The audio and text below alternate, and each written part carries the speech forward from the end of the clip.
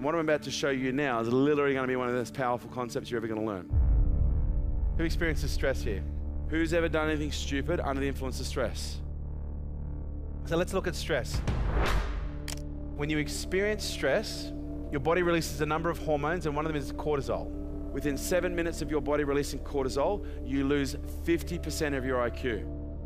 Cortisol is also carcinogenic, okay? Increased exposure to cortisol increases the probability of you developing cancer, okay? It destroys your hormone profile, destroys estrogen, destroys testosterone. Symptoms of that in men and women is weight gain, okay? It destroys the biological balance in your gut, and the list goes on. It's bad news. Good for short bursts if required, but bad news if you live in that state. So when we live in a state of stress, we're actually inhibiting our body's ability to rebuild and regenerate itself, remove toxins, rehydrate, repair, and as a result, the organs going from being in a state of ease, and then they convert to being in a state of what? Dis-ease. That's why stress is the #1 killer on the planet. Responsible for, they now say, 80% of most diseases are caused as a result of stress. So when it comes to conditioning ourselves to stress, what do you think is step 1?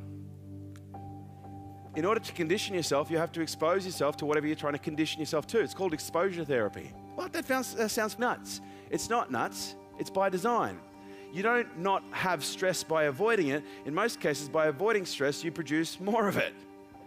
And so what we do is we don't avoid stress, we actually seek it out, but we do it in a conscious and healthy way.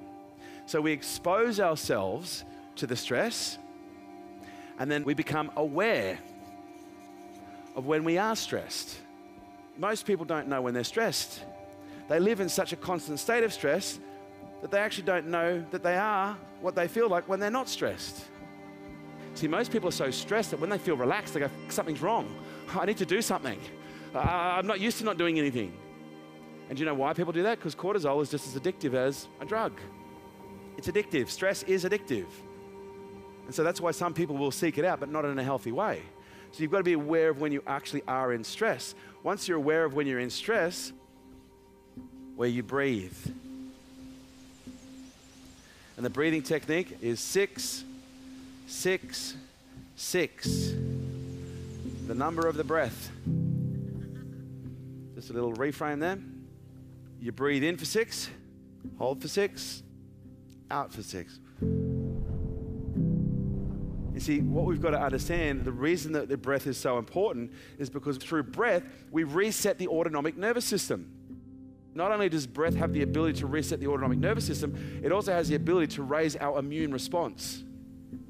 So by learning how to breathe, not only are we able to reset our autonomic nervous system and de-stress quickly, it also boosts our white blood cell count and our ability to fight bacteria and viruses and disease.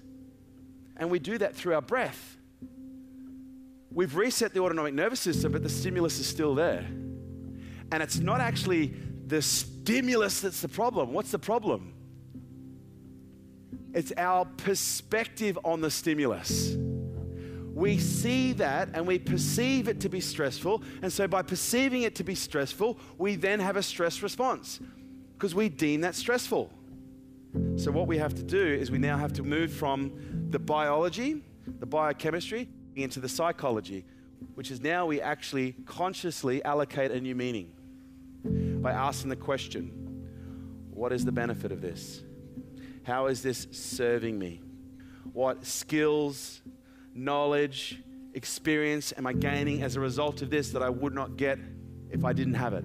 Now, by the way, this isn't just this is really good, this is really good, no. This is, you have to genuinely seek out the benefit, the knowledge, the skills that you're getting so that you can get to an actual genuine state of, wow, I'm so grateful for this experience. Now, we're trying to reallocate a new meaning to the stimulus. Why are we trying to do that? Like, what do you think is the goal here?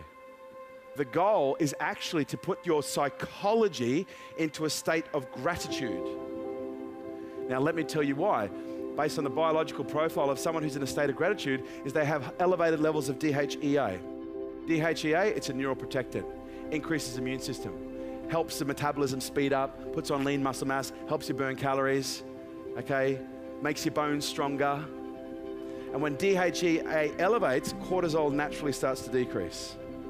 And so the reason that we're actually trying to attain a state of gratitude isn't just because we're trying to tweak our psychology. We're tweaking our psychology because we understand that there's a biological response. Because we could get ourselves into breathe, and we can breathe nice and deeply. We reset the autonomic nervous system, but if the same meaning is still there, guess what's going to happen?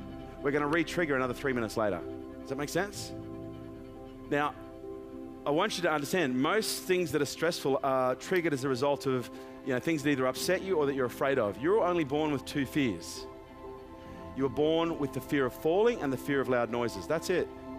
They're the 2 primal fears. Every other fear that you've got in your life right now, you learned or adopted through observation.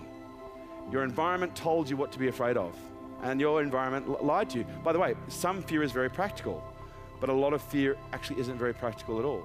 It's actually impractical because it prevents us from doing the things that we want. My goal here with what I'm trying to teach is I'm trying to make you mentally resilient. These are the foundations of grit. Because I want you to understand, as your business grows, as your life evolves and develops, your life isn't going to get easier. It actually gets a lot harder. It gets a lot more complicated. Okay, you get a lot more problems. And most people go, but don't I get less problems the more successful I become? No, you just get bigger ones. Bigger problems. Trust me, when you start running $100 million, $500 million, billion-dollar companies, these dudes have hectic lives. But they have, over a period of time, they've conditioned themselves to a point where they're almost unflappable in most situations. Does this make sense? And that's my goal for you. My goal for you is to be able to put yourself in any situation, being able to see more of everything, be conscious of more information so that you can make better quality decisions in the moments that matter. And then you become unstoppable.